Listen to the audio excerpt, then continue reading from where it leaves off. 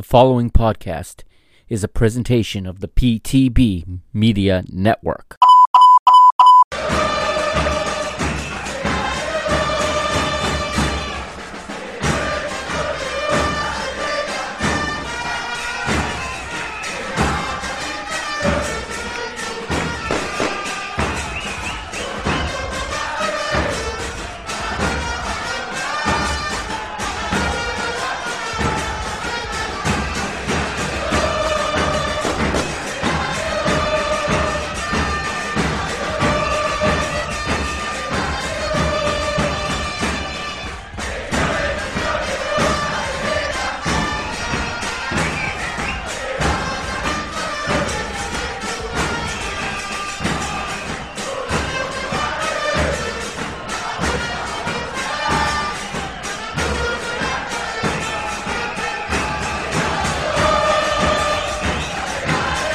What's up, PTB Nation? Welcome to another episode of the Parking the Bus podcast here on the PTB Media Network. I am your host, the Mr. Mike Agustinu, and I know it's been a little while, but I am back, and it is time to start recapping some stuff. There's been lots of things going down in the world of football. Some parts of the world are just heating up. Other parts are winding down. Some are finishing and starting again on the next day. But you know what? In this episode 27, we're staying focused on one league in one country. All right, we're going back to South America once again, and we're parking the bus in Brazil. It is the final day of the Brazilian League, the Brasileirão Açaí 2020. Yes, keeping with the tradition of completing 2020 championships in the year 2021, and this is no different. It was the final night of the season, and it was yours truly, the Mister's 38th birthday, last Thursday, February the 25th. Round 38 of the Brasileirão. Amazing that they squeezed 38 rounds into roughly 6 months or less. It might have even been less than that, to be honest with you. If I remember correctly, I believe we got started up around July, if I'm not mistaken. Maybe a little bit later than that. Maybe it was August. But this Brasileirão season was action-packed. There was a lot going on, and we've covered some of it here on this podcast, and it started way back, like I said, and at the beginning of the season, Flamengo was in turmoil. Their manager that led them to conquer the world, essentially, last year, at least South America, within minutes, taking Liverpool to extra time in the World Club Cup Final 2019. Their manager, JJ Jorge Jesus, abandons ship just weeks before the start of the Brasileirão season after clinching the Carioca Championship, the Rio State Championship last year. I can't remember anymore what month that was in, but I know it was late July, if I remember correctly, because of where he went. I know when he was announced as the new manager at my club, at Benfica in Portugal. He was announced as the new manager late in July because the Cup final was on August the 1st, and many supporters wanted him to already manage in that match. That didn't happen, but it was late July when he left Flamengo to return to Portugal, okay? And the Brasileirão kicked off 10 days later. All right, so Flamengo starting the season with a new manager. They started off with Dominic Torrent, all right, a Spaniard of Catalan origin who had represented FC Barcelona in the past, who'd been with Pep Guardiola, not just at Barcelona, but also at Bayern Munich, and who had, if I'm not mistaken, some experience in Major League Soccer as well. I'm not sure anymore. I know I talked about this about a year ago or whenever, 6 months ago now, 7, 8, 9 months ago. I've lost track of time with this COVID thing and with these seasons overlapping. I've lost track of time, but I know I ran down his CV when he was hired as manager of Flamengo, and he was, I thought he was a breath of fresh air for Brazilian football, to be honest, but it didn't get off to a good start. Flamengo started off very, very poorly, okay? And then they also saw themselves not just fall behind, but they also saw Athletic Mineiro early on in the season get out to a great lead. They started very, very strong. Athletic Mineiro did. Later in the season, though, the momentum would shift a little bit, and for a large portion of the season, we saw São Paulo taking over. And I remember saying somewhere around the midpoint of the season to some of my Brazilian friends that I thought São Paulo was going to win the Brasileirão this year. I thought São Paulo was on their way, and they looked it, but then they hit a run of bad form, and Internacional Porto Alegre took over, and they went on a run, and they found themselves finding their way into first place. Flamengo, from the rear, if you will, always keeping pace with the leaders, never making a move to the front until the very end. And with one round to play, round 37 at the Maracanã, first place, Internacional took it on. Second place, Flamengo. Flamengo quietly made their way back to the front. Okay, and they win 2-1 at the Maracanã in round 37, and that was 4 days before the round we're talking about in this episode. But Flamengo take a 2-point lead, 71 points. They take a 2-point lead into the final day. Internacional not out of it yet, of course. So it was a big final day. And before we get to that, all right, and I'll run that down in just a minute, I got a little bit of news for y'all, okay?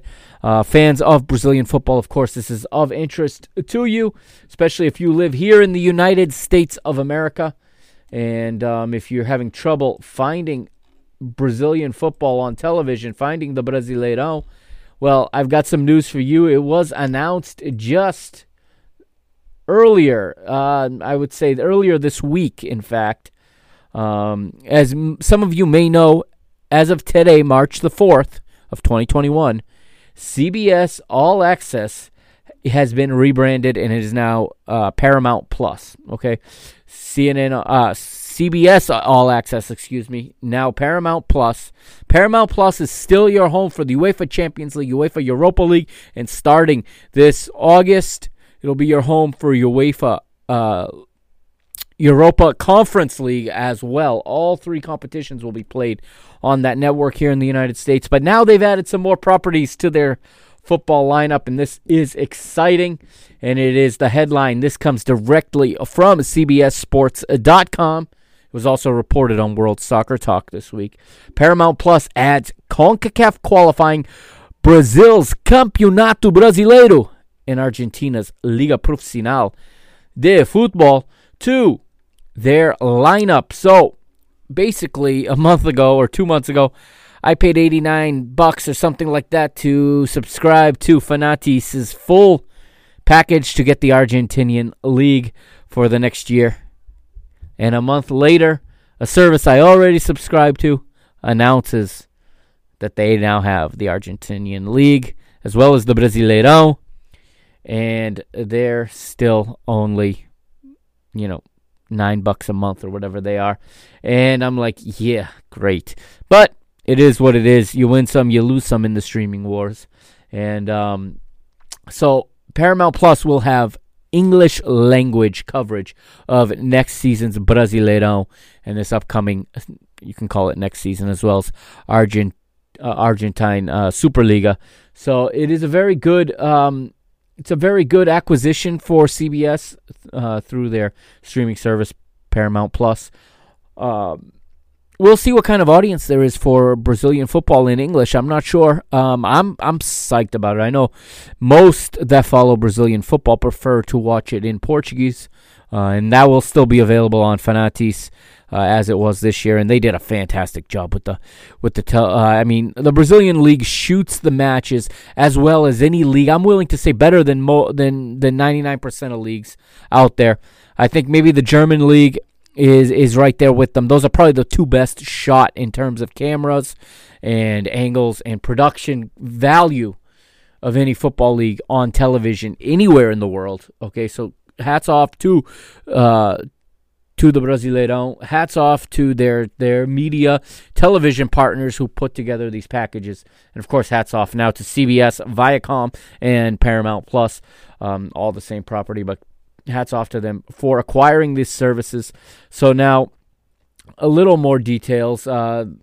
As the service grows, it's now going to offer, this is not just about Brazilian League, but listeners of this show follow all kinds of football, I believe, and you'll now be able to catch all CONCACAF Nations League action here on Paramount Plus, as well as the United States men's national team and the Mexican national team and the CONCACAF Women's World Cup qualifying tournament as well, featuring the United States, the four-time back-to-back World Cup champions. Paramount Plus will expand on the roster that already includes the National Women's Soccer League here in the United States, the NWSL, the UEFA Champions League, UEFA Europa League, and coming soon, UEFA Conference League. And in total, more than 200 CONCACAF matches will be added, starting with the Nations League finals this June, which will feature Honduras versus the United States and Mexico versus Costa Rica in the semifinals. And the coverage will also include all 41 national teams from North and Central America, as well as the Caribbean region. In addition to international matches, hundreds of South American football matches now being added to Paramount Plus, and this is coming straight from them.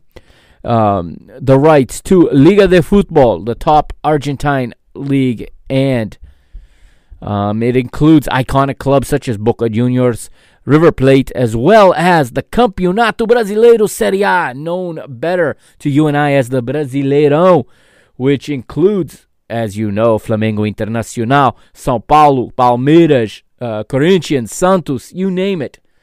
Okay, those two leagues are going to provide over 600 matches in this service, in addition to the leagues added to the streaming platform. Paramount Plus has also announced the following soccer documentaries coming to the platform.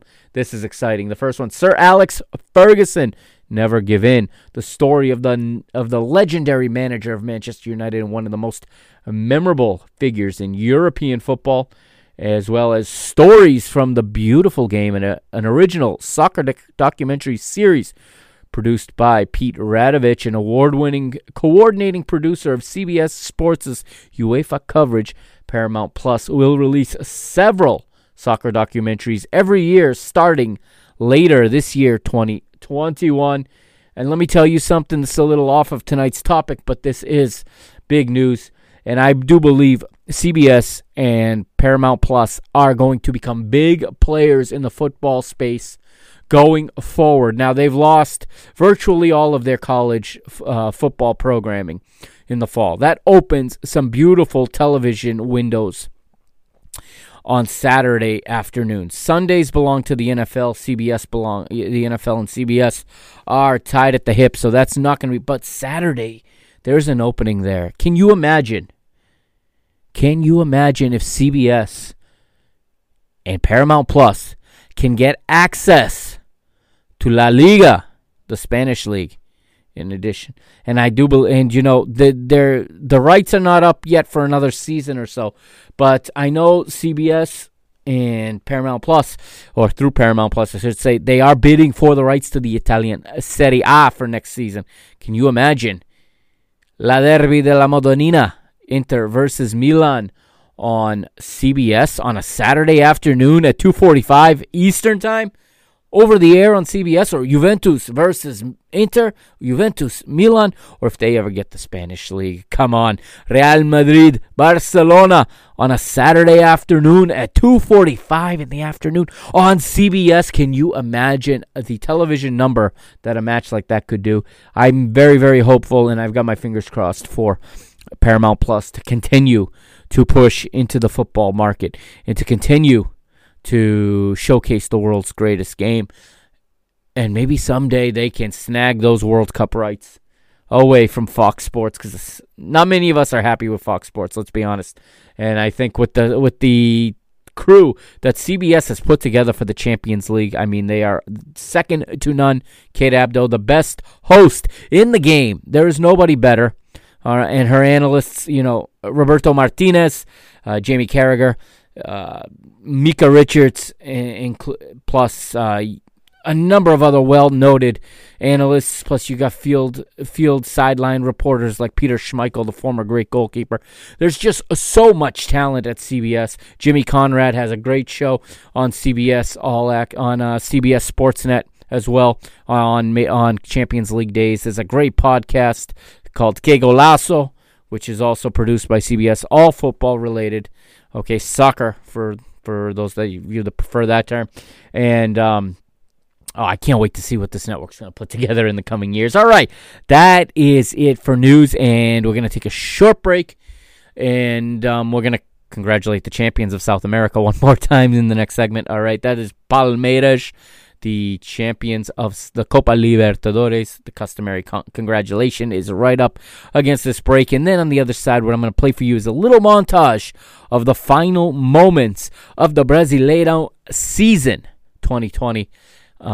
Commentator basically commentating two matches at the same time. I took the video from YouTube, courtesy of Globo in Brazil, their network that covers the league. Okay, it's a side-by-side, picture-in-picture with both matches going on. The commentator kind of talking about both matches at the same time, and he is going to narrate the final moments of the season. You don't need to understand Portuguese to understand. You understand what goal means. You understand what a long, drawn-out whistle after the commentator says goal probably means. You understand what the word VAR means. It will all what happened. So much drama in the final seconds of this season. This was fantastic. A week later, I am still psyched about this league and the way this season ended and the surprises it rolled out. None of this went according to the script, and that's what makes this the greatest game in the world. And this is one of my favorite leagues in the world, the Brasileirão. All right, here's a short little break. And on the other side, we got a little montage for you. This is Parking the Bus episode 27. Follow the show on Twitter at PTB_media and on Instagram at PTB_media.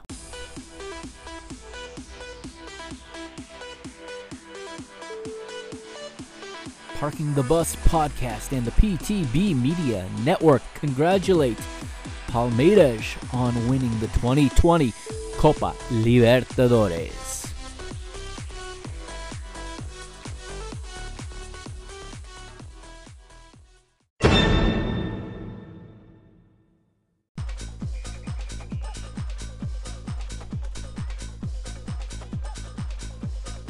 E você tem a atenção do Rogério, a atenção do Abel Braga.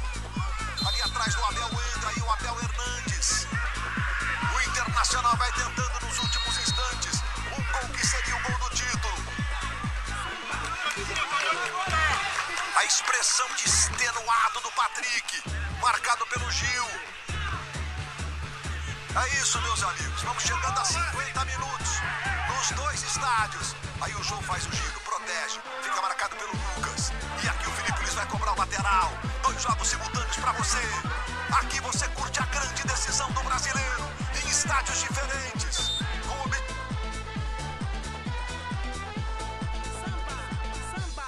objetivos diferentes. Pro Flamengo ficou difícil a virada.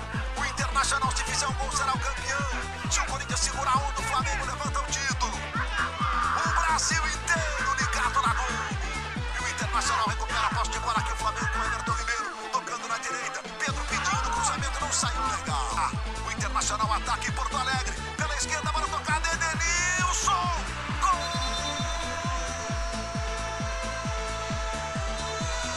Mas tá parado.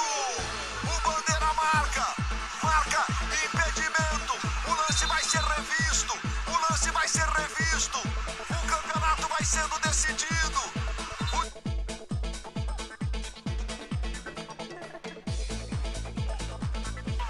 O Bandeirinha agora fala com o Abel. E o cruzamento.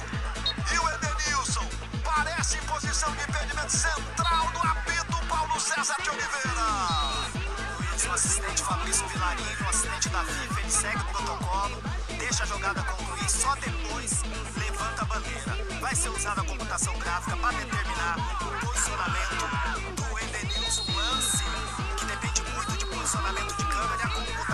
gráfica, nesse momento, na sala do VAR, vai decidir o posicionamento do Edenilson. É isso, termina no Morumbi. Termina no Morumbi. Agora todo mundo olhando ali para a transmissão do jogo de Porto Alegre. A expressão dos jogadores do Flamengo. São Paulo vence, garante o 4º lugar. Mostra toda a força de um gigante do futebol brasileiro numa noite.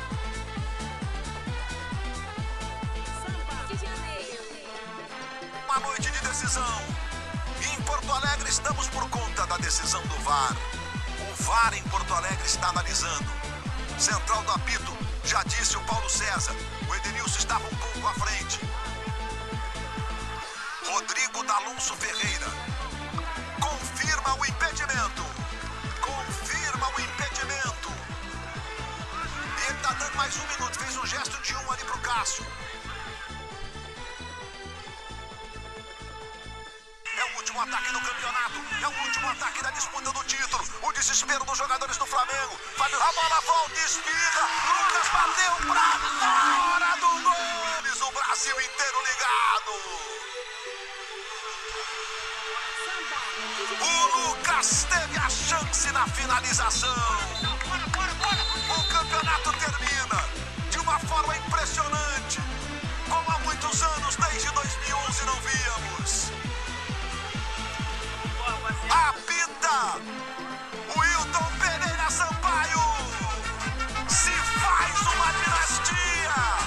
Bicampeão estadual da Supercopa do Brasil, da Recopa Sul-Americana, da Libertadores. E agora, bicampeão brasileiro.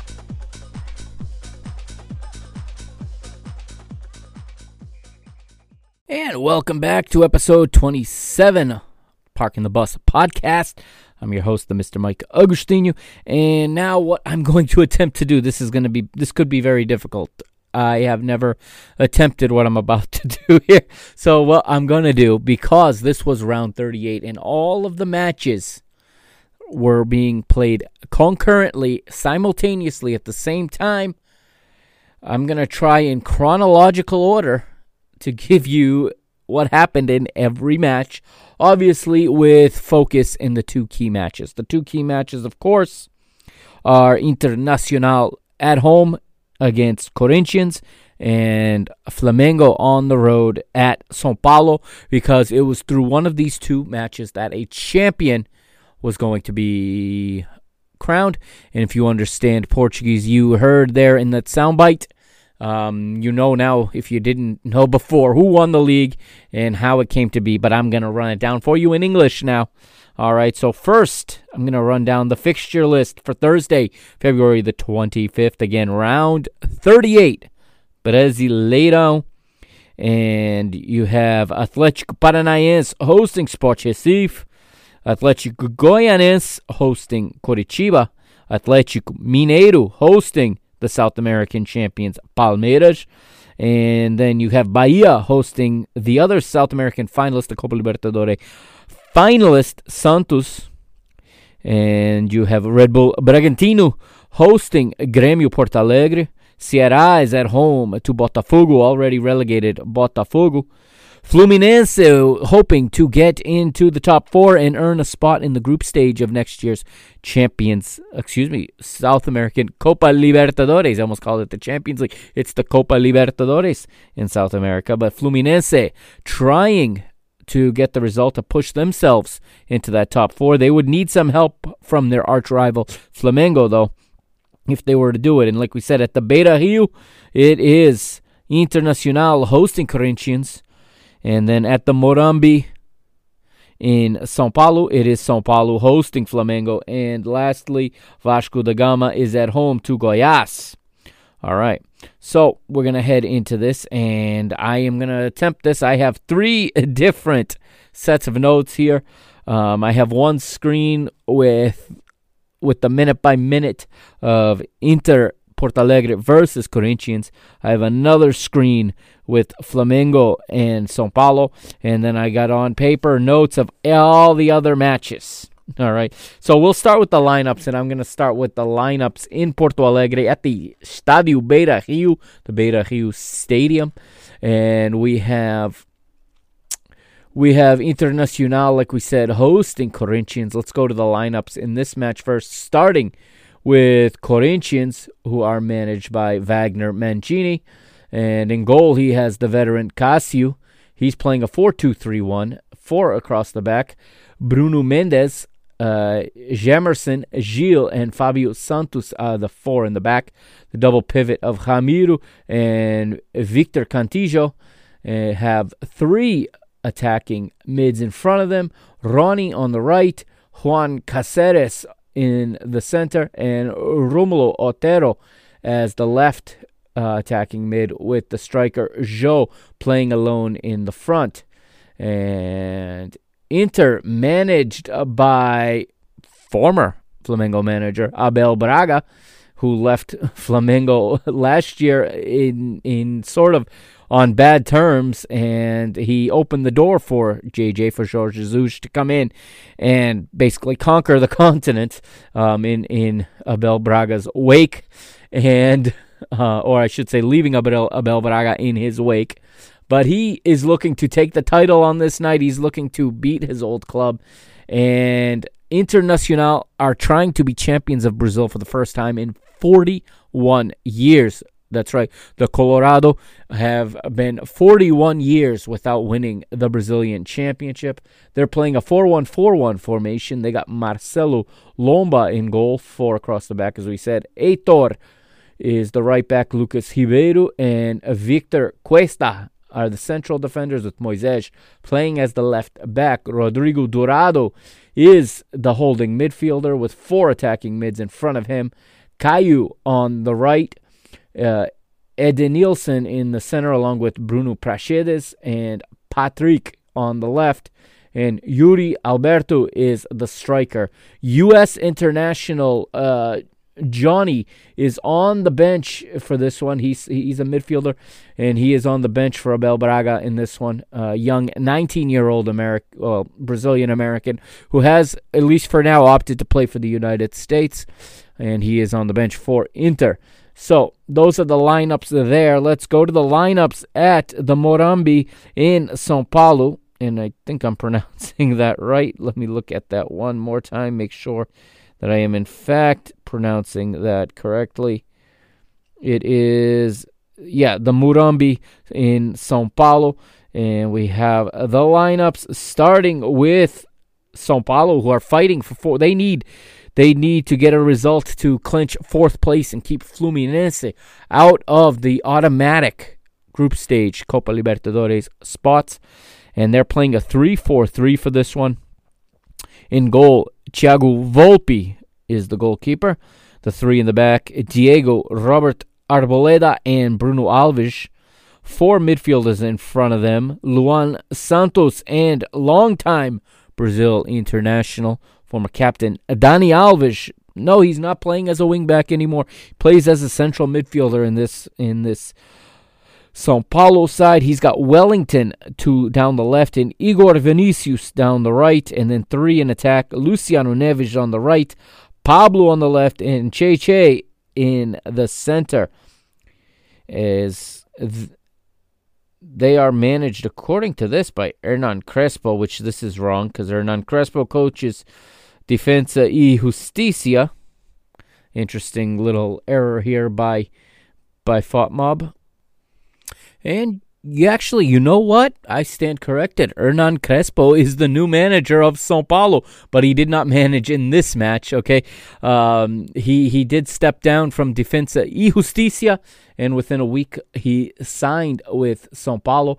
But in this match, it was the outgoing Fernando Diniz managing.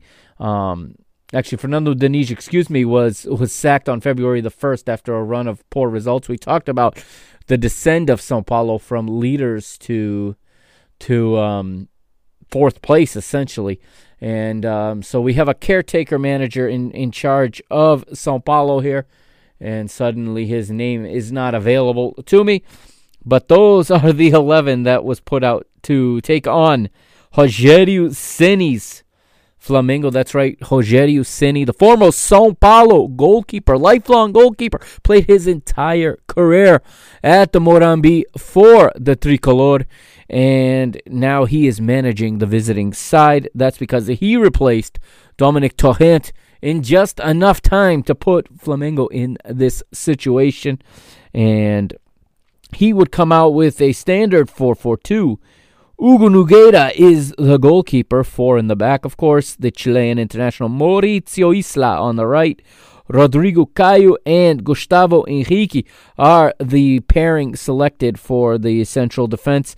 Of course, that's because recently Rogério Ceni had been using William Arão as a central defender, but William Arão was injured, not in training, but after training in the shower, and I believe got a vicious cut on his foot and was deemed unfit to play. So he was left. He was on the bench if needed, but was unlikely to be used. And a Brazilian friend of mine that I work with did tell me that Gustavo Henrique is the right man for this match, because he had said, and actually he was speaking about the prior match, not this one. He was speaking to me about the Internacional match that preceded this one, in which Flamengo won 2-1. He said that Gustavo Henrique is a very good defender of balls in the air, and Internacional loves to score in out of the air with headers whipped into the box. And that was what Rogério Ceni went with, and he stuck with it for this lineup. In the left back, of course, is the ever-experienced world traveler, former, Spanish League champion, UEFA Champions League finalist, Europa League winner on a couple of occasions, Premier League player for Chelsea as well. He represented both Chelsea and Atletico Madrid in his career, in his illustrious career. Now he's at Flamengo. It is Felipe Luis, longtime Brazil international as well. In the midfield, Gerson and Diego are the two in the center to anchor the midfield, with Everton Ribeiro to the right and the Uruguayan international Georgian de Arrascaeta to their left. And up front, the strike tandem of Bruno Henrique and Gabriel Barbosa. All right, so both matches kick off at what was precisely 7:30 p.m. Eastern time here in the United States, and 9:30 p.m. in Brazil, Rio time at least. And let's move along and see where we're going now, as the match starts off a little bit slow, as both teams are starting to feel each other out. Flamengo know they are champions with a win regardless of whatever happens. Inter need to win and need help from São Paulo to ensure that Flamengo do not win, and Inter will be champion with a win and Flamengo draw or defeat. Plus, there's other places on the line, including Copa Libertadores and Copa Sudamericana spots, and also a relegation battle that was pretty much all but done going into this final night. In the second minute, and a foul is called against Diego, and he fouls his Brazil national team teammate, or former Brazil national team teammate, Dani Alves, and nothing comes of it there in the second minute. Meanwhile, at the Beira Rio in Porto Alegre, we have kickoff, and let's go to that kickoff for a moment. It's a 4th-minute attempt by Ramiro, but it does not trouble Internacional, and we move forward, and it is in the 4th minute that we get the first update on the night. We got the first goal of the final day in the 4th minute, and it is Atlético Goianiense's Chico making it 1-0 against Coritiba, and Atlético Goianiense go up 1-0, and they are the first to score on this decision night. And 4 minutes later, we'd have another goal. It would be Nicão of Atlético Paranaense, and they go up 1-0 on Sport Recife in the 8th minute. Meanwhile, back at the Beira Rio, not much going on here, but a couple of fouls. A foul called against Yuri Alberto, as well as Caio Vidal, both of Internacional, while in São Paulo, we have fouls also being called, one against Everton Ribeiro, another one called against Luciano of São Paulo, who brings down Felipe Luís. And the first attempt of that match comes in the 11th minute, and it's Everton Ribeiro of Flamengo with a left-footed shot from outside the box, blocked by Dani Alves. He had been set up by Felipe Luís. In the 14th minute at the Beira-Rio, Caio Vidal tries a through ball to Yuri Alberto, but the Internacional man is called for offside. In the 15th, however, we have an update, and it is in Bahia. It is Bahia's Rossi scoring the goal of the weekend, no question. A sidewinder volley, and he makes it 1-0 in Salvador for Bahia. Bahia 1, Santos 0, 15th minute. Also in the 15th minute, we get another update, and now it is Vasco da Gama going ahead 1-0. Vasco da Gama have an interesting plight in this final night of the season. They are fourth from bottom, which means they are in the last relegation spot. They needed to win, and they needed to overcome a goal difference of 12. So all but relegated for Vasco da Gama, but they get off to a good start. 15th minute, as we said, and it was the Argentine Herman Cano with a goal, 1-0 to Vasco over Goiás. In the 18th minute, it keeps on coming, and it is this time Pedrinho who puts Ceará ahead 1-0 over Botafogo. So 18 minutes in, and we've got 5 goals already across the 10 matches, but none in the 2 that we are spending, the most time on. We do have an 18th minute attempt blocked, though, and it is a Gabigol with a left-footed shot from outside the box, but it was blocked. He was set up by Diego. In the Beira-Rio, it is Ramiro with the free kick in the 18th, but it does not trouble Cássio in the Corinthians goal at all. 20th minute, and we have a handball called against Romulo Otero of Corinthians at the Beira-Rio. But still, neither team really threatening. A yellow card, the first one, comes out in the 21st minute, and it goes to Corinthians' Victor Cantillo, and he has shown the yellow card for a bad foul on Caio Vidal. And we move forward, and we're going now to the Maracanã. It's the 21st minute there, and it is Fred drawing first blood for Fluminense, and Rio's Tricolor are now looking at fourth place. They go ahead 1-0, and they're now obviously going to take the lead and put their attention on their rivals playing in São Paulo, hoping to get a favor from their eternal rival. So, very, very strange situation to be in if you're a Fluminense supporter watching your rivals, out of one corner of your eye, hoping that they can win and give you an assist. 26th minute, we have another goal. And this time it is Goiás going level in Rio. It is Fernandão, and Goiás 1, Vasco da Gama 1. And that 12-goal difference that Vasco needs to make up becomes more and more improbable now, 10 minutes after they found the back of the net. In the 26th minute at the Beira-Rio, it's a corner kick for Corinthians that was conceded by Lucas Ribeiro, but it's dealt with by the Internacional backline, cleared away, and danger is averted for now for the Colorado. For the match in São Paulo in the 28th, there we have another opportunity, and it actually is off of another free kick, and it's the 30th minute to be exact. It is Robert Arboleda taken down.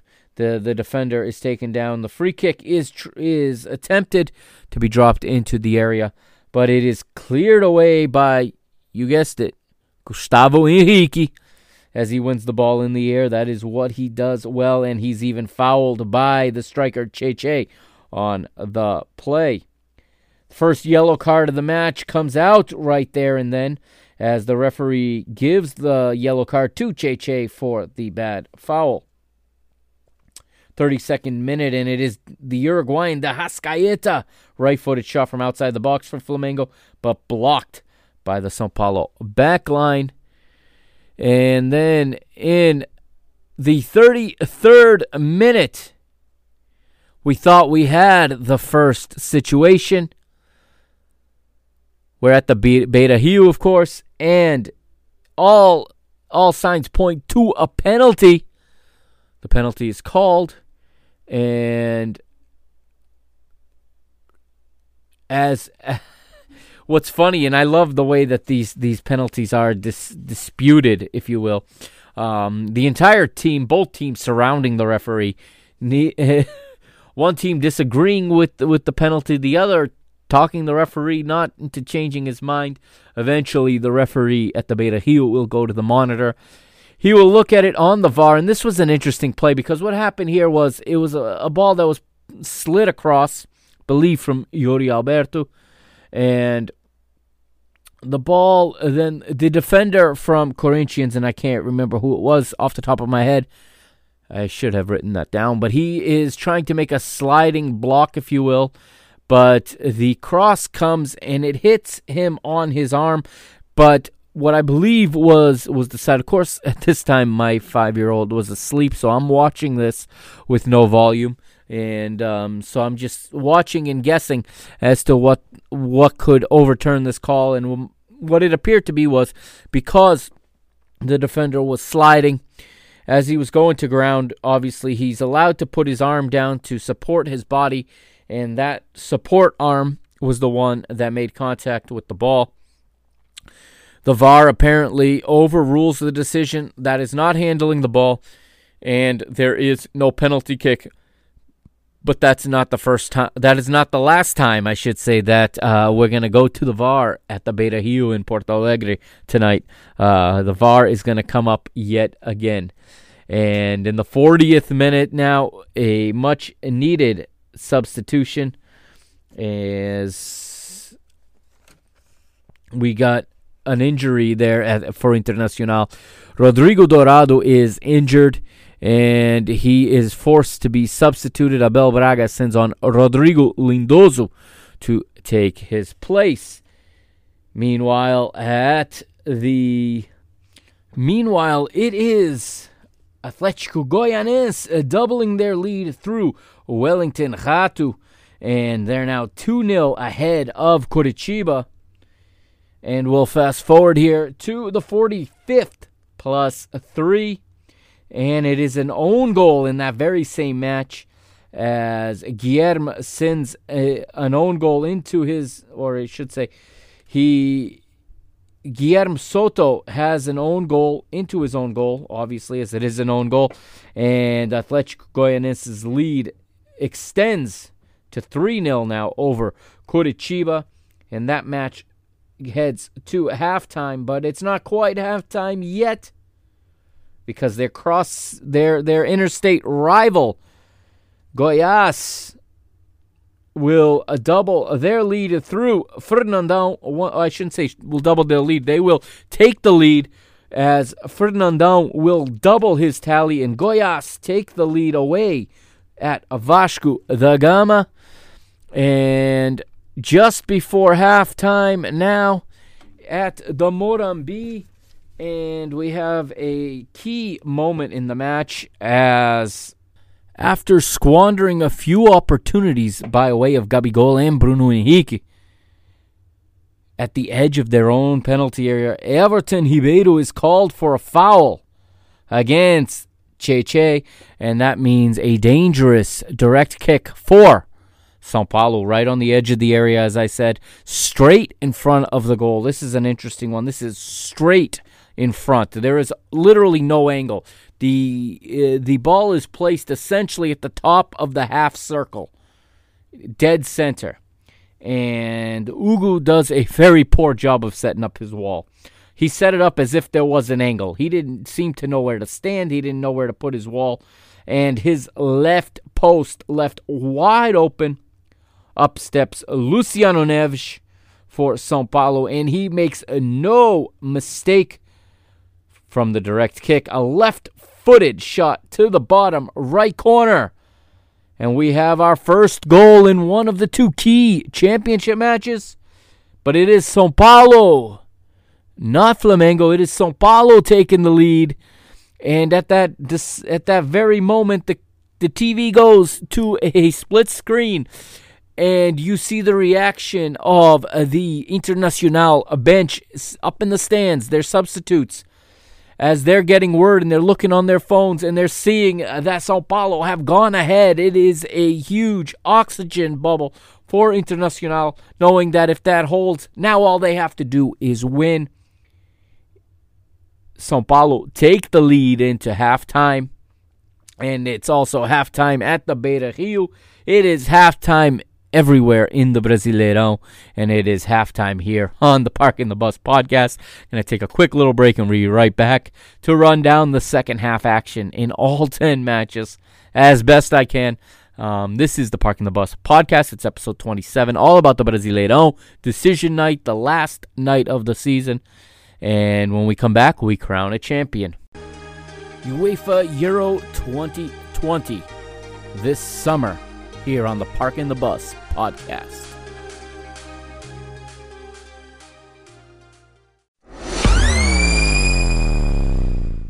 Autorizada a cobrança. Daniel Alves, Luciano. Gol!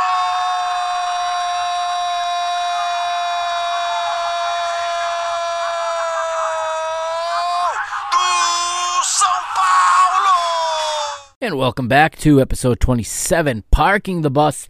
And I failed to mention in that last segment that just moments, literally moments, before São Paulo took the lead at the Morumbi, at the Beira-Rio, Internacional thought they had taken the lead. Yeah, that was through Yuri Alberto, 45th minute. And he had walked in and had chipped the goalkeeper, Cássio, nicely. However, once again, after a VAR review, he was ruled to be offside by about a toenail. It was a clear offside, but they can't get much closer without being clear. And again, Internacional felt the wind coming out of their sails as they thought they had taken the lead. But then seconds later, they learned that São Paulo had in fact scored, and that now all they needed to do was win the match. And we're going to pick up from there to start the second half. No substitutions at the Morumbi. No substitutions at the Beira-Rio in Porto Alegre for Inter and Corinthians. At the Morumbi, no substitutions either. And what you heard at the top there was the call for Luciano Neves' goal at the end of the first half for São Paulo. And now, first minute of the second half, 46th minute, it is Gabigol with the best opportunity of the match. So far, he gets a left-footed shot from the center of the box, but he puts it just a little bit too high after getting on the end of a cross from Filipe Luís. 47th minute and another attempt for Flamengo. This time it's Bruno Henrique with the header from the center of the box, but he misses left after he gets on the end of a cross from Georgian D'Arrascaeta. And it comes following a corner that had been conceded by Wellington. At the Beira-Rio, we're in the 50th minute. Nothing to talk about there yet. But we do have a goal in Rio, and it is Vasco da Gama, and it is Ricardo Graça making it 2-2. And Vasco pull level again as they are playing for pride now. But still the 50th minute, and now back at the Morumbi and São Paulo. Have a listen. O clima é tenso no Morumbi. Arrascaeta faz o levantamento. O toque de cabeça do Bruno Henrique. Gol!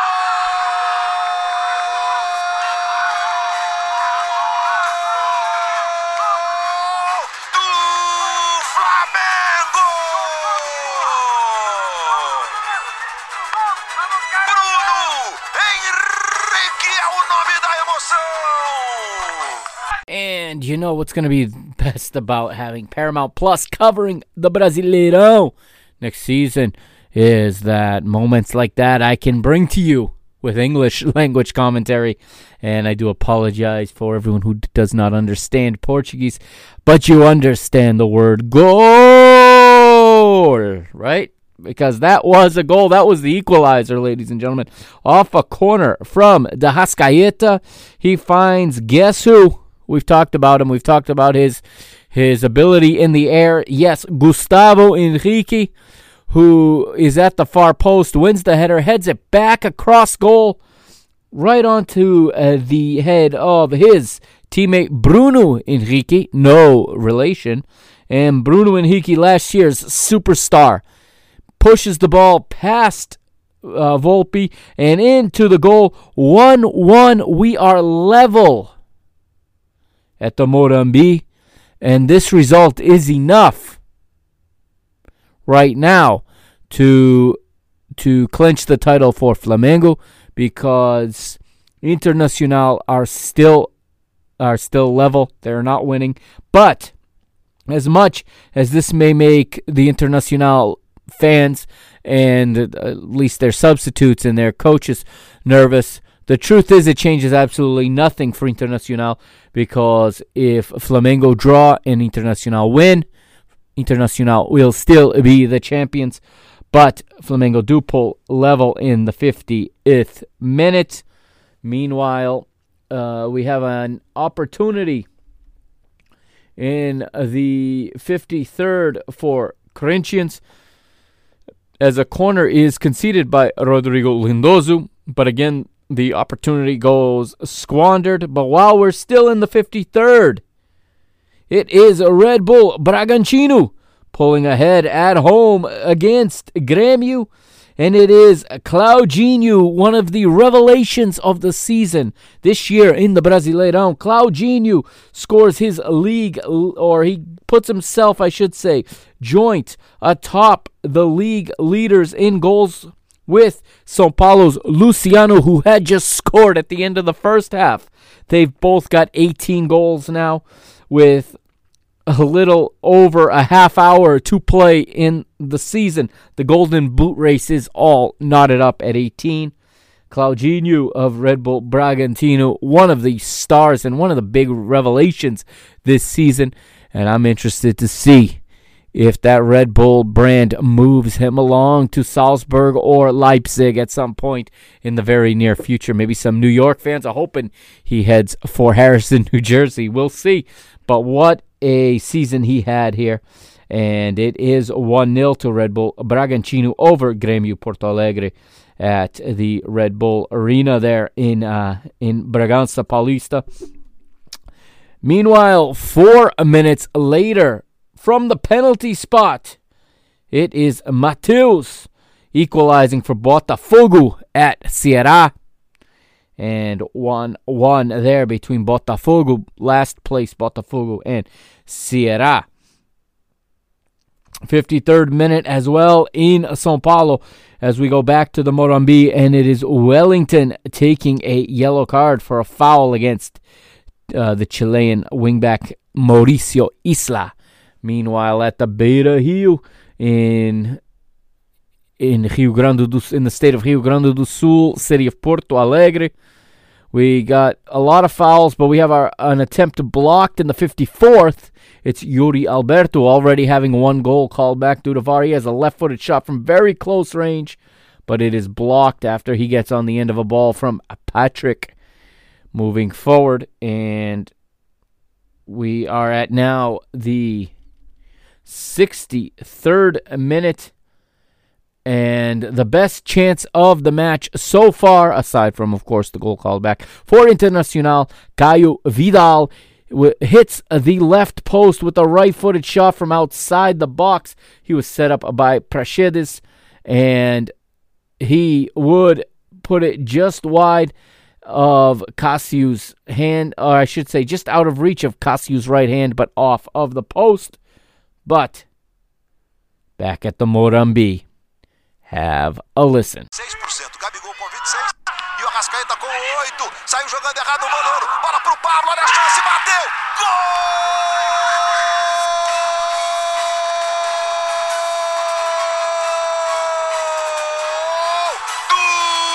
São Paulo!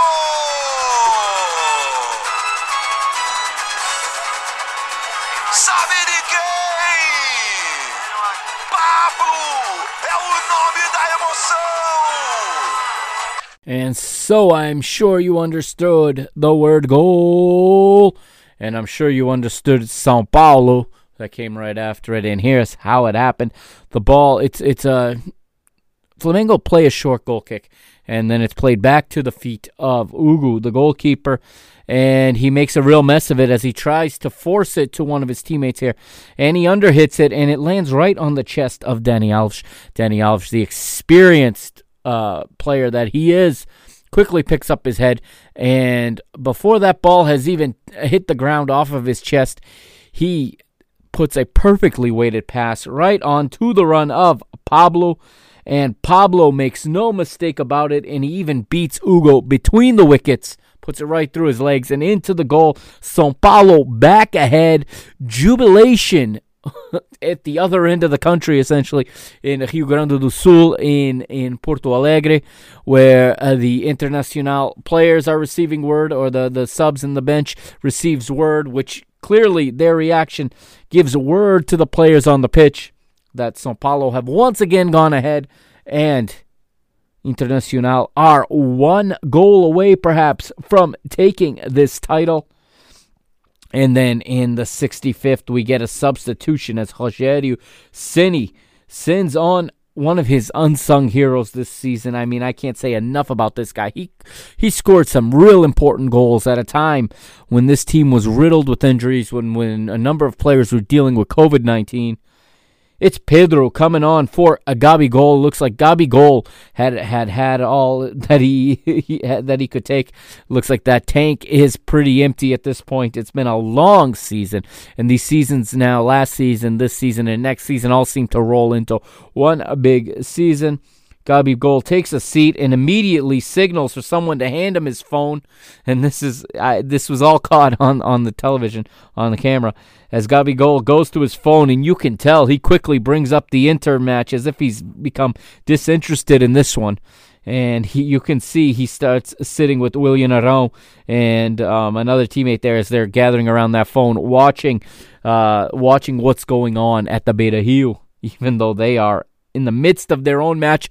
And this isn't a good sign if you're Flamengo, because it's in Flamengo's hands. It doesn't matter what's going on at the Beira Rio. If you can get your focus on and stop making mistakes, in dangerous areas, this match could is still at hand. You got 25 minutes to go, but you could see that the Flamengo team was almost more interested in what was going on in the other match. But conversely, you can also see at the Beira Rio that with every passing minute, Internacional become more concerned, or at least find it hard to concentrate on what they're doing, and they're having trouble breaking down a very stubborn defense from Corinthians, who are packed in well, who are closing down passing lanes, and making it difficult for the Colorado to pick up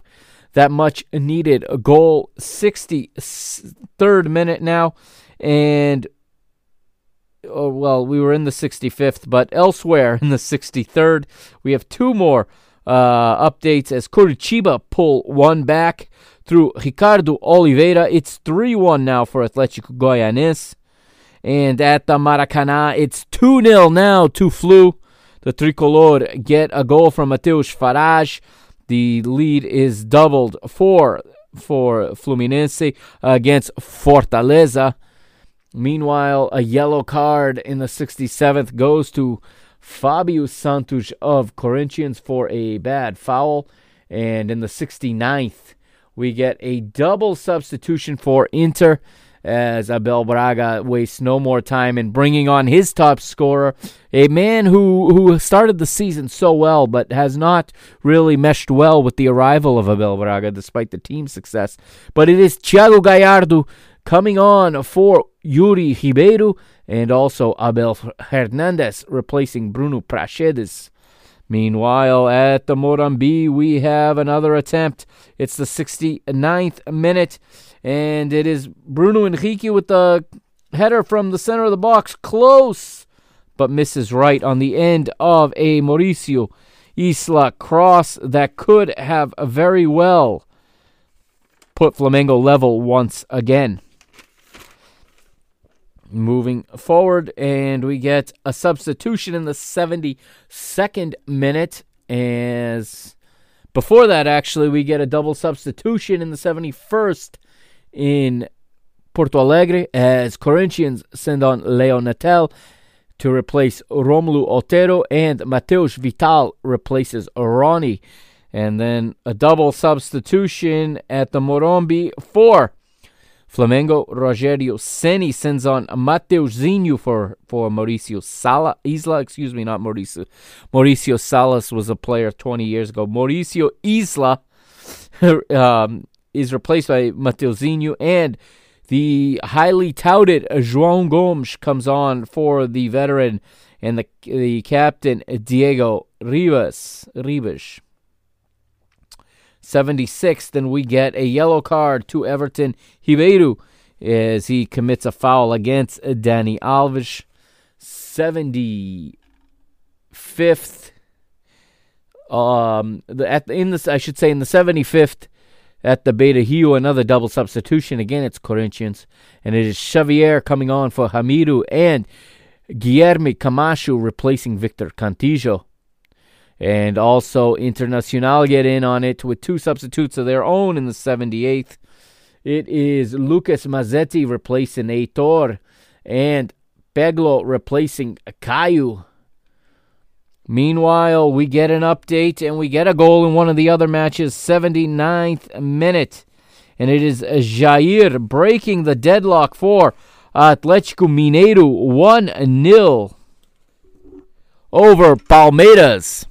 And Atlético Mineiro looking to sew up a good position for themselves as Jorge Sampaoli, the manager, is on his way out.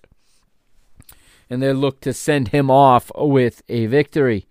That was in the 79th, 81st minute. And 86th minute. And we get another update, and it is Atlético Paranaense. They go up 2-0 against Sport Recife as they get a goal from Leo Cittadoni. And it is 2-0 to Atlético Paranaense. And back in these matches, we get another double substitution at the Morumbi. This time it is São Paulo, and they send on Hernanes for Luan Santos, and Gabriel Sara replaces Wellington. Still the 86th, now at the Beta Rio, and it is Thiago Gallardo with an opportunity. He gets on the end of a cross from Moises, and he gets a header open in the center of the box. It's close, but he misses just to the right. That close to putting Internacional on the winner's podium. But it wasn't meant to be at that moment, and will it be meant to be is the question. As the clock continues to tick, as the São Paulo and Flamengo players begin to lose all interest in this match. Another substitution, Igor Gomes replaces Luciano Neves. That means if Thiago Gallardo can find a goal in the final second, he can win the Golden Boot. He can pull level with, I should reiterate, Thiago Gallardo can pull level with Luciano Neves and with Claudinho if he can get a goal here. He's one behind them. We're in the final minutes now, and like we said, Bruno Henrique goes into the referee's book for a yellow card in the 88th, as Flamengo look much more interested on what's going on at the Beta Rio now, and as I had now made the switch at this point. I had Flamengo on my TV for much of the night, but by this point, I now had Internacional and Corinthians on the TV and Flamengo on my phone, mostly just to see the reactions, whichever way it went for the Flamengo players. But in the 89th minute, we get another one here, and it is Atlético Mineiro again. O Galo double their lead on a goal from Eduardo Sacha, 89th minute. 90 plus 2. Ricardo Graça will double his tally, and he seals the last 3 points for the already relegated Vasco da Gama side. They do go down with the victory. They go down in honor, if you will. 90 plus 2 still, and Bahia make it 2-0. And they will finish their season with a win at home to Santos. 90 plus 4. And it is Saulo Mineiro scores late to sew up all 3 points for Ceará. Ceará going to win in this final day. It is all coming to an end as the final whistles blow all over the league. Interestingly enough, due to all of the stops for VAR and all of the substitutions and injuries, it's very fitting that Internacional versus Corinthians is the last match going. Every other match has completed. Every other team now has completed their season. The Flamengo players are gathering around William Aron's phone, watching this as they're holding off, hoping to celebrate despite losing. The São Paulo players are celebrating clinching 4th place and heading to the Copa Libertadores group stages as the clock continues to tick and tick and tick and tick. And 90 plus 6. It looks like it's going to be the one. It looks like it's finally time. Victor Cuesta puts a through ball across. Edenilson gets on the end of it, pushes it past Cássio for a goal. The bench erupts. Internacional's full bench, Inter Porto Alegre's bench, rushes the field. You heard the call earlier in the very first segment, and in the montage, I should say, you heard it. They were rushing the field, and then the assistant referee's flag goes up for offside, in what was a moment I'll never forget on television. They had the overhead shot of the Inter bench invading the pitch, essentially, to celebrate the title. The flag goes up, the referee's whistle blows, it's a long whistle, and literally with the overhead view, you see that entire bench bang a hard right turn, and they surround the referee's assistant, and all you can see is red jerseys everywhere, and one speck of yellow jersey, which is the assistant referee, holding his flag bravely and strongly straight up in the air, pointing for offside. The VAR would confirm the referee assistant's decision, and it was in fact offside by the slightest of margins. The slightest of margins. Inter were that close, but they would have one more opportunity off of a corner. Even the goalkeeper now is in the box. Everybody in the box. And the ball finds Lucas Ribeiro, who has a left-footed shot from the center of the box. But he skies it over Cássio, over the goal. And that would be the last that Internacional would touch of the ball. Ensuing goal kick put into play, and the referee blows his whistle 3 times for full-time. Heartbreak for Internacional. Jubilation for the Nação, jubilation for the Mengão, jubilation for the Rubro-Negros, as it is Flamengo repeating as champion, back-to-back Brasileirão champions.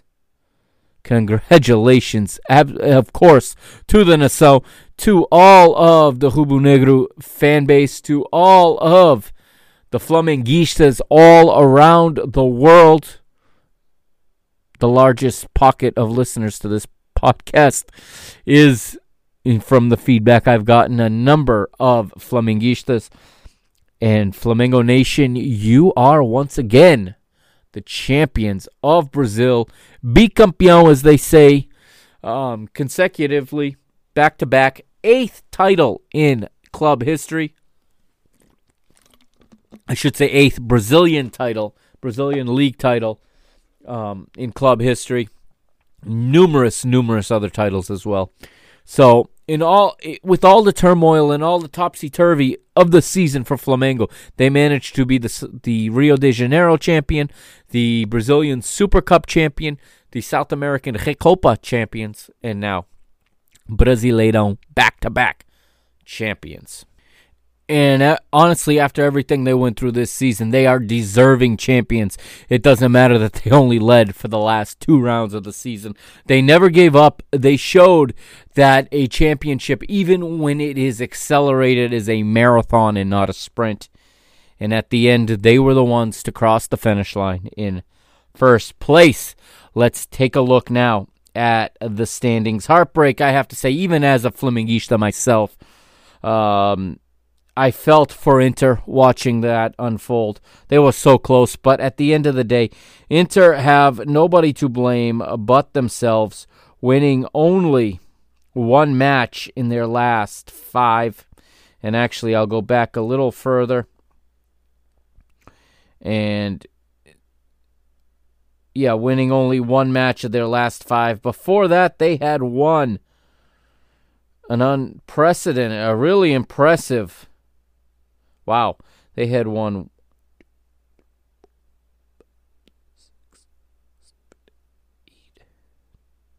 They had won 9 straight before these last 5 matches. 9 straight wins, the longest streak of anybody this season in the Brasileirão. And including in those 9 wins was a 5-1 victory away to São Paulo. A 2-1 victory against their arch rival, their hated arch rival, Grêmio.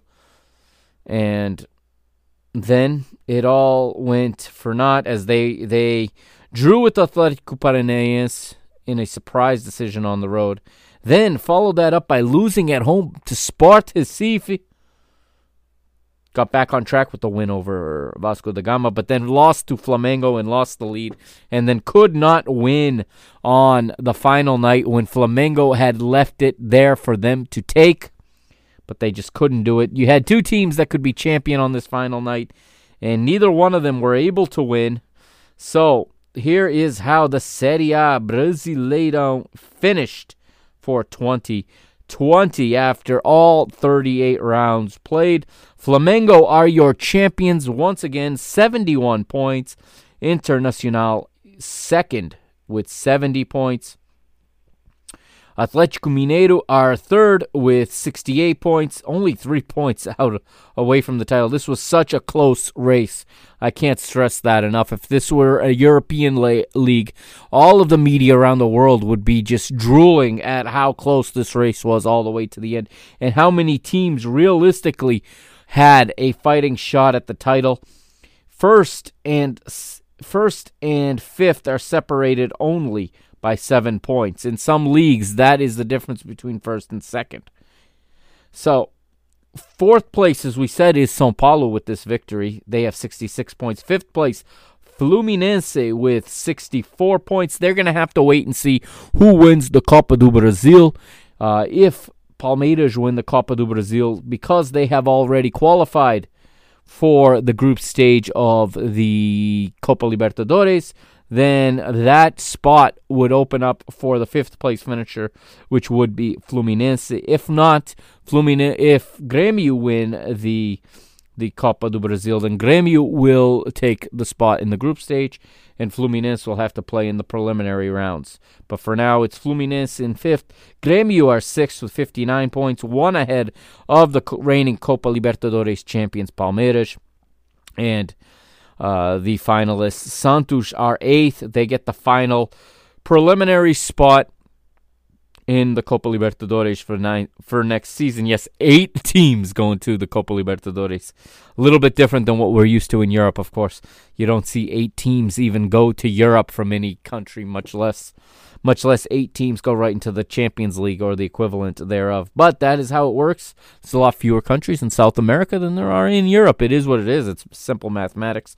9th place and a good finish for them, Atlético Paranaense. They're headed to the Copa Sudamericana, as are Red Bull Bragantino. What a good season for them. A debut in the Serie A, having been promoted in their first under the banner of Red Bull. and they're going to be very, very happy with a 10th place finish and qualification for the Copa Sudamericana. 11th place, Ceará. They're headed for the Copa Sudamericana as well, 52 points. One better than Corinthians in 12th, 51 for them. 12th place, yes, Copa Sudamericana. 13th place is also headed to the Copa Sudamericana. It is Atlético Goianiense.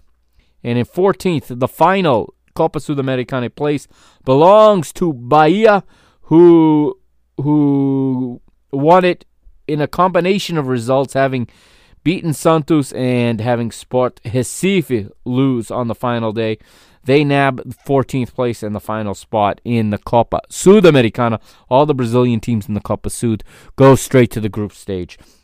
15th place, like we said, Sport Recife and Fortaleza are 16th. They are saved by goal difference. They are saved from relegation. This is the 12 goals that that Vasco da Gama needed to make up. They only managed to make up 3, having won by 1, and Fortaleza having lost by 2. Not enough.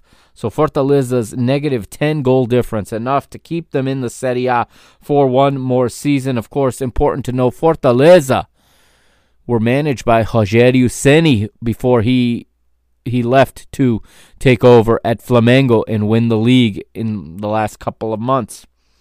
But they do manage to stay up. So an interesting dynamic in the table in Brazil. 14 teams qualify for CONMEBOL play. There are 2 teams who are neither relegated nor headed for international play. That's Sport Recife and Fortaleza. Now the 4 relegated, 2 of them are Rio Giants. That's going to hurt the league a little bit. It is Vasco da Gama, Goiás, Curitiba, and Botafogo in that order going down. The league leaders now for scoring, Luciano Neves and Claudinho are tied with 18. Brazil recognizes them both as Golden Boot winners. And like we said, Thiago Gallardo, 1 behind them with 17, as is Marinho of Santos with 17. Herman Cano and Gabigol have 14 each, 5th and 6th for them respectively. And then Gabi's Flamengo teammate Pedro, I talked about him, the unsung hero for me. Again, throughout the hardest parts of this season for Flamengo, when they were struggling most, Pedro came in and pulled up and managed to score crucial goals, sometimes only to manage a draw, but those draws added up and they end up winning the league by a single point. A lot of that due to Pedro. 13 goals for him. Same for Diego Souza of Grêmio and Vinicius of Ceará. And then Brenner, Renato Kaiser, Rafael Veiga have 11. Yuri Ribeiro, Fernandão, Mateus Babi, Luiz Adriano, and Cano all with 10. That rounds out the top 17 goal scorers in the Brasileirão. Now, on the next time we talk South American football here on the podcast, we'll go over the end of season rewards, the end of season awards, I should say, in the Brasileirão, and we'll review the two-legged final of the Copa do Brasil. It's Palmeiras and Grêmio. They're playing in the Copa final. Of course, the second leg is this Sunday, March the 7th, and it'll be 4 o'clock Eastern time here in the United States, and it's on Fox Sports, I believe on Fox Sports Net or Fox Sports 1 or 2. It'll be available there as those 2 teams will play the second leg. Right now, Palmeiras going home with a 1-0 advantage from the first leg. That, my friends, it's going to do it for this episode 27. I know it's been a little bit of a long one. I hope you enjoyed it. I've never used this format before. Not sure how it came out. I look forward to listening to this myself. But what a season it was for Brasileirão 2020.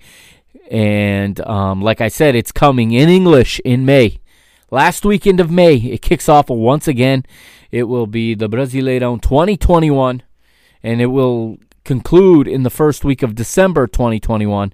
And the Brazilian football calendar will be back on schedule at that time, hoping that everything goes as planned and to catch back up and we get back to our normal calendar. Those of you unfamiliar with Brazilian football, they're not going away. In fact, their state championships have already begun. Some of these teams have already played 2 matches in the last week to catch up, whether they're in Rio de Janeiro and São Paulo and Rio Grande do Sul, in the various of the, I think, 27. I apologize to my Brazilian friends. I'm not 100% certain how many states there are in Brazil, but every state has its own football federation and its own championship. And now for the next 3 months, that's what the Brazilian teams are going to be looking at. Plus, we have preliminary action in the Copa Libertadores coming up in the next month, and the Copa Sudamericana as well. Play in the group stage of the Copa Libertadores will also kick off before the next Brasileirão season starts. So there really is no off season this year in Brazil. The players will get some time off. I know the managers are using some of their younger players now who were less used in these state championships, using it almost as a preseason. But make no mistake, these supporters demand these state championships be won, and they are very competitive. So it will be interesting to see. There won't be as much coverage of the Brazilian state championships on the podcast. They're harder to follow. There's very hard to get television coverage of the different state championships. The São Paulo championship is the biggest one. It has the most big-name teams in it.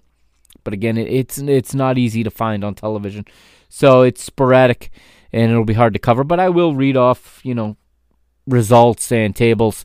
And as these championships head to their latter stages, toward their semifinals, finals, we'll definitely revisit the Brazil State Championships when we get to that portion of the season, as that will be the segue into the new Brasileirão season. So hope you enjoyed this episode. Hope you enjoyed this season. If you watched along with me in this Brasileirão 2020, it was a joy to watch these matches, to bring you these results, to bring you these the table and these goal scorers week after week. And I look forward to doing it again very soon. All right, this has been episode 27. Thank you for hanging with me this long. I am the Mr. Mike Agostinho, signing off and reminding you to follow the show on Twitter at PTB_media and on Instagram at the same PTB_media. And I'm working on a website for Parking the Bus, so stay tuned to this space, and I'll have more announcements regarding that in the very near future. Thank you, and I'll catch you very soon. The next episode, or the next 2 episodes, will be covering the UEFA Champions League and the UEFA Europa League, the matches that have just concluded this past week, and I will be putting those out, keeping my fingers crossed, in the next 24 hours or so. There'll be more content coming your way here on the PTB Media Network. And a special hello, of course, as always, to everyone listening to this on the Mr. Benfica feed. There's a lot more stuff coming up on that. I'm getting back into the swing of this podcasting and producing, as I'm trying to cut back on my other work and try to focus some more of my energy on this, as things are just starting to heat up all around the world. And don't forget, we've got Euro 2020, 100 days away, my friends. 100 days away from Euro 2020. I can't wait to bring that to you here on the Parking the Bus podcast. I got some special stuff planned. Hopefully it'll all come to fruition and we'll all enjoy it. But that's going to be it for today. So I'll see you next time here on the PTB Media Network. On the way out, we will hail the champions with Flamengo's club anthem, O Hino do Flamengo. Uma vez Flamengo, Flamengo sempre. Once Flamengo, always Flamengo. Congratulations to the champions.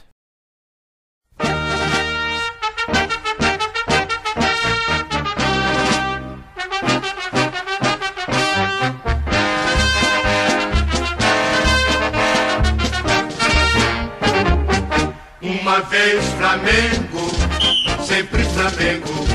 Flamengo sempre eu hei de ser. É o meu maior prazer vê-lo brilhar, seja na terra, seja no mar. Vencer, vencer, vencer. Uma vez Flamengo, Flamengo até morrer. Me arrecata, ele me mata, me maltrata, me arrebata, que emoção no coração.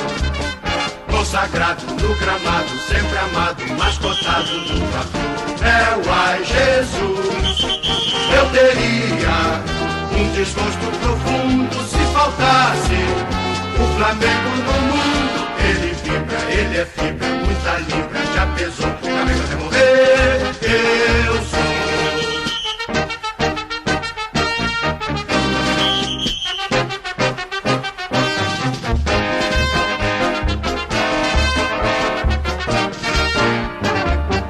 Uma vez Flamengo, sempre Flamengo, Flamengo sempre eu hei de ser. É o meu maior prazer vê-lo brilhar, seja na terra, seja no mar. Vencer, vencer, vencer.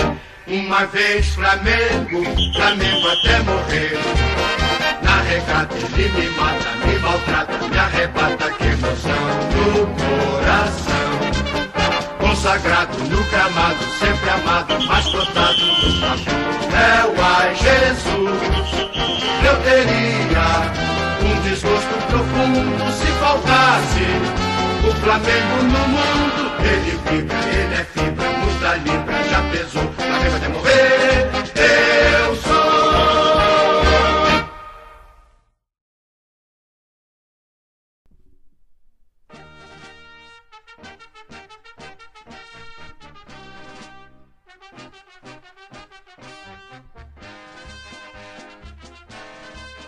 Parking the Bus Podcast and the PTB Media Network congratulate Flamengo, back-to-back Brazilian League champions 2019 and 2020. Parabéns, Nação Rubro-Negra!